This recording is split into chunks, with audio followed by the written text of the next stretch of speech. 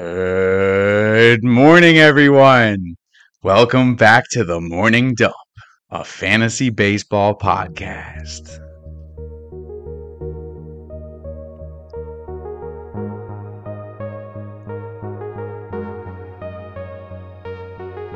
Hey, happy week 18, everybody. Welcome to the week 18 report.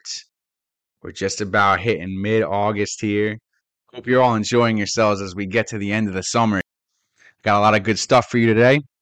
But first, I want to touch on an interesting thing that came up in one of my 7 baseball leagues this week. It happens to be one of the 3 that I commission.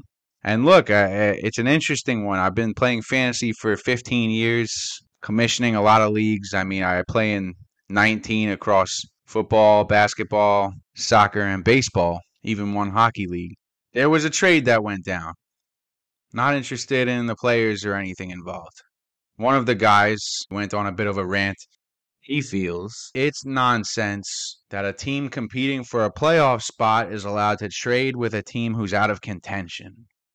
Now, I know I always make my trade deadlines a little bit later than standard. I like people to have the ability to trade late into the season, just a few weeks before the playoffs. But I've never heard this one before. I think it's a nonsense complaint. I know some leagues have this rule, but I completely disagree with that. It is challenging enough to get people in your leagues who still want to compete after they're eliminated from playoff contention. And what good is that for your league? Making it even more difficult for folks to want to compete after they're eliminated. You're just giving free wins to the teams who are lucky enough to play against the guys who are out of contention. I am grateful for the managers in my leagues who do want to still compete, who want to pull off upsets and make the teams fighting for a playoff spot earn it. So when you're going to go and say some teams have a sooner trade deadline than others, where do you draw the line? What are they not allowed to add free agents anymore once they're out of contention? Can they not even set their lineups? Why don't you just kick them out of the league, throw all their players on waivers? What's the point of even having them in the league anymore? You got a regular fantasy season. You got a trade deadline. You've got rules. Everybody should get to play the same game until the regular season is up.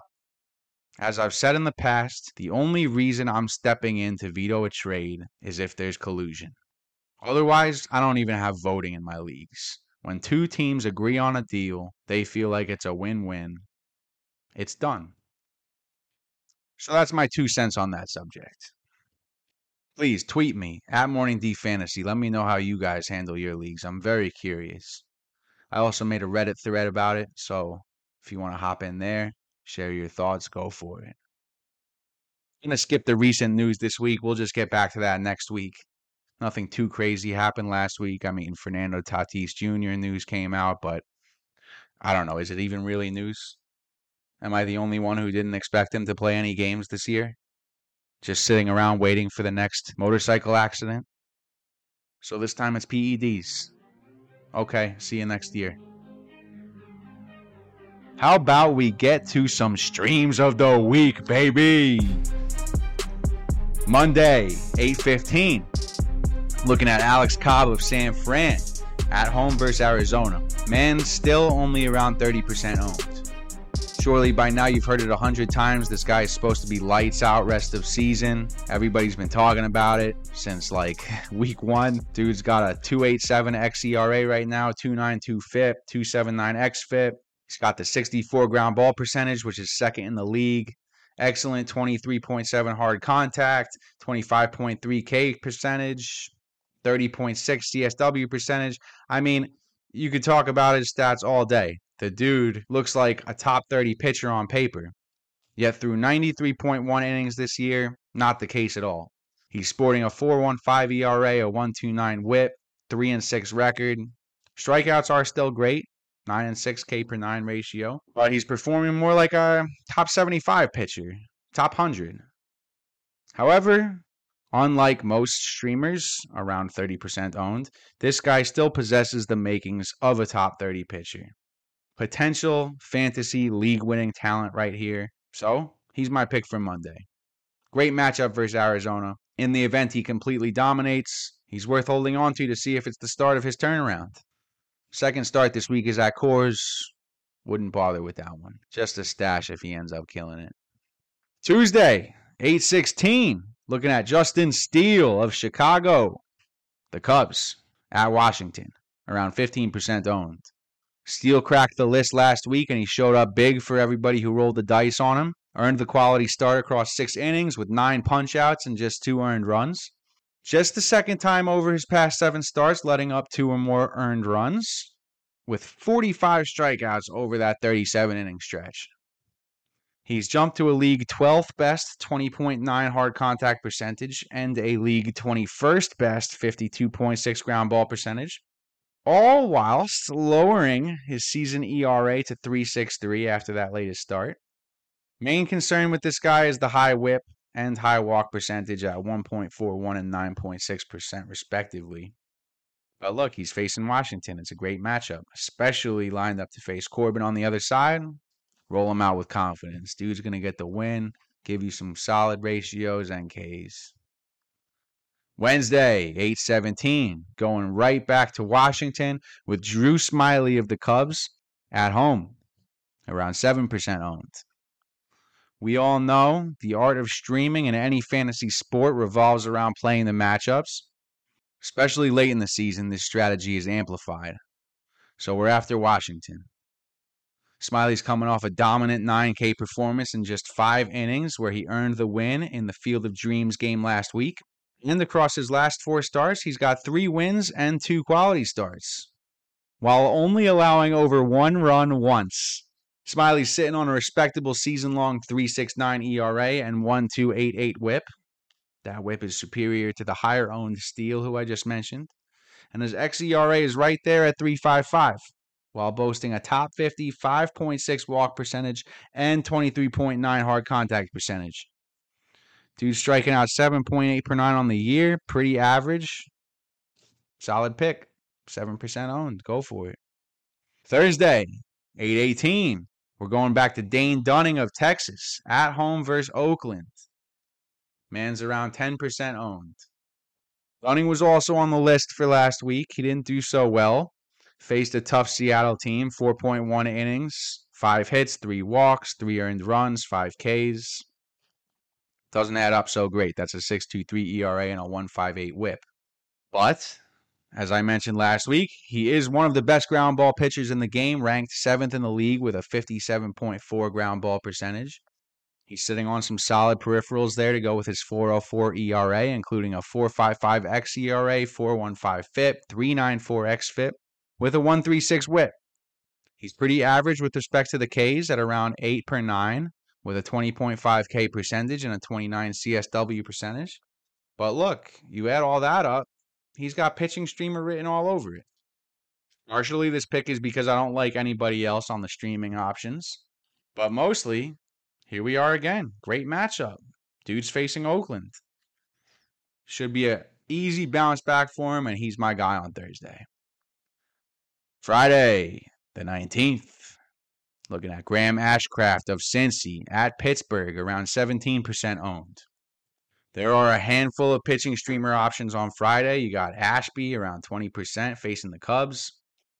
With all of his amazing stats, though, that 10.7 walk percentage is getting him into a lot of trouble. Too much for my taste. I'm going to stay away. You got Jordan Lyles of Baltimore and Cutter Crawford of Boston both facing off. They're around 15% owned, putting up some pretty decent numbers. But my pick's Ashcraft. He's looking at a rare winnable game for Cincy, projected to face off against Tyler Beede, who sports a 10 walk percentage of his own and isn't exactly stretched out. Meanwhile, Ashcraft, while not a big K guy and having trouble with hard contact at 28.8%, he does a lot of things well. Dude's sitting on a league 14th best 54.2 ground ball percentage. He's limiting the walks well, 5.5%. 1.31 whip, pretty good. 3.94 ERA, 3.87 xERA. And he does it all with upper 90s velo and a great pitch mix to go with it. This guy, I think he's going to be a great pitcher for years to come. For now, you can absolutely stream him against Pittsburgh. Saturday, 8:20. Looking at my guy Dustin May of the Dodgers at home versus Miami. He's around 40% owned. I think it's already 55% on Yahoo, while just 25% on ESPN. Both of those criminally under-owned. I mean, it's definitely possible they take it slow with him to make sure he's right for the playoffs, but I will not be missing out if not. Probably heard me talk about this guy before, but if it's your first time tuning in, this guy does it all. Fantasy league winner, written all over him. Guy gets a lot of Ks, limits hard contact, generates the ground balls, he posts elite ratios. I mean, we're talking about a career 2.93 ERA and 1.065 whip across 113.2 innings. And before he went down with Tommy John surgery in 2021, he struck out 35 batters in 23 innings. I'm really only giving him streamer eligibility right now because of his ownership percentage and because it's always risky starting a guy in his first game back from a lengthy absence. But in an easy one at home against Miami, come on. Get this guy if you still can, and do not let go. Sunday, 8:21. Looking at my guy of Pittsburgh, Mitch Keller. Back to the Pittsburgh Cincy series. He's around 10% owned. But this time, we're targeting Cincy. Prior to his latest start, Keller went on a run for 5 straight quality starts. And over his past 6, he's sitting on a 2.23 ERA and a 1.1 whip across 36.1 innings. He's a top 30 ground ball pitcher, generating them around 51.5% of the time. This season, 4.25 ERA, 4.20 xERA, 3.88 FIP, 4.00 xFIP. They're all solid. He has been patient finding his way in the bigs, but he was once a 3.13 ERA, 1.169 whip, and 9.6 K per 9 pitcher over his 567.1 innings in the minors, which solidified his place among the top 20 MLB prospects of 2019, including Michael Kopech, Casey Mize, Mackenzie Gore, and Jesus Luzardo. This guy is as solid of a pitching streamer as they come, facing Cincy on Sunday to help you secure the bag and roll your way into victory. I got you with a little pumper done. Recent pumps definitely still crushing it in the bigs. MJ Melendez, Jorge Mateo, Jose Miranda, Andre Jimenez, Nick Gordon, William Contreras, brother of Wilson, Stephen Kwan, Josh Rojas, Nico Horner, and how about Bryson Stott playing well too? He just became the first player ever to reach base 4 times in the same game against Scherzer. Epic feat. But I got some new guys for you. First up, Vaughn Grissom, shortstop, with second base eligibility on the way. New rook who just got called up for Atlanta, the next big thing following Michael Harris to second. He's already 45% owned on Yahoo and 20% on ESPN. And this guy's off to an explosive start in the majors. I mean, god damn. Through his first 5 games, man's 5 for 15 with 2 homers, 2 runs, 4 ribbies, and a swiped bag. He swiped bags down in the minors too, and down there he slashed 315, 402, and 465. Yes, shortstop's a very deep position, but dude keeps putting up numbers like this. He can't hurt you in a utility spot.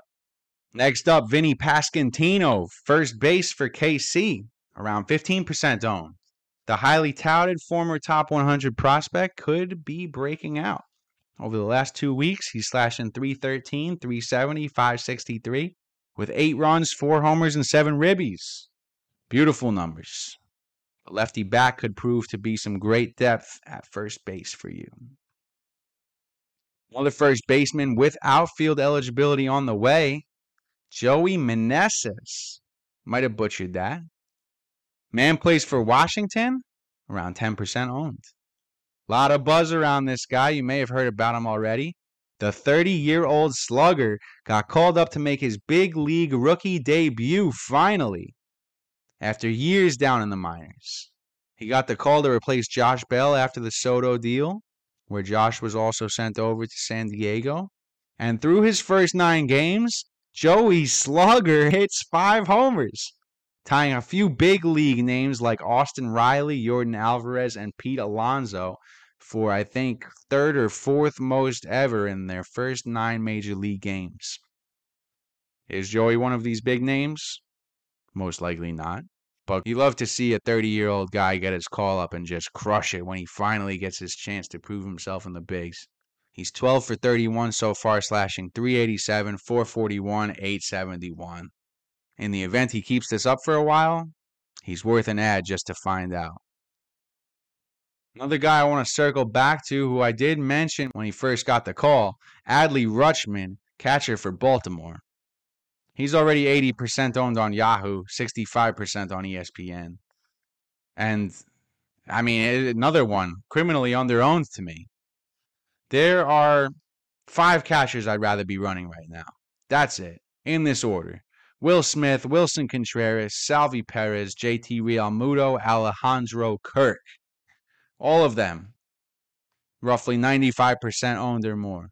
I would not roster any other catcher over Adley. He's crushing. It's not like there are 6-team leagues out there. And all of them require you to roster a catcher. So what the heck is Adley doing 65% owned in ESPN? Adley's out here playing for one of the hottest teams in baseball. I mean, literally since June 15th, 2 months ago, they got the 5th best record in the league at 32-18, vaulting them into wild card contention. And Adley has been a big part of that. Speaking of Baltimore success, another man who's been a big part of it, Felix Bautista, relief pitcher for Baltimore. Also, big difference between Yahoo and ESPN. He's 70% on Yahoo versus 30% on ESPN. Meanwhile, over the past 30 days, he's tied for 11th with 4 saves, which encompass his 6 total since taking over as the closer. On the year, 1.69 ERA, .90 WHIP, 35.2 K percentage, 12 Ks per 9, 4.26 Ks per walk, with a 32.5 CSW percentage. I mean, just nasty stuff.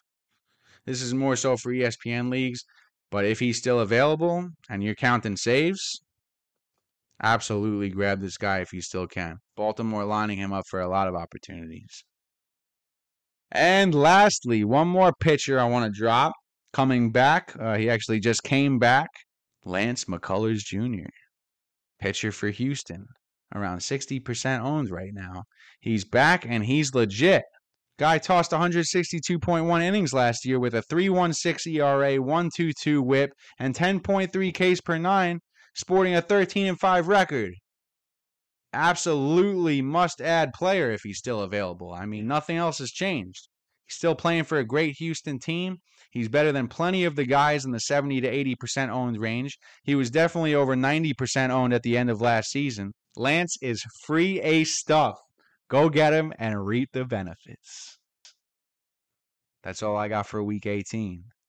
Catch you all next week. Good luck in this one, and truly, I am grateful for every one of you tuning in. Thank you, and remember, can't have your coffee without the morning dump.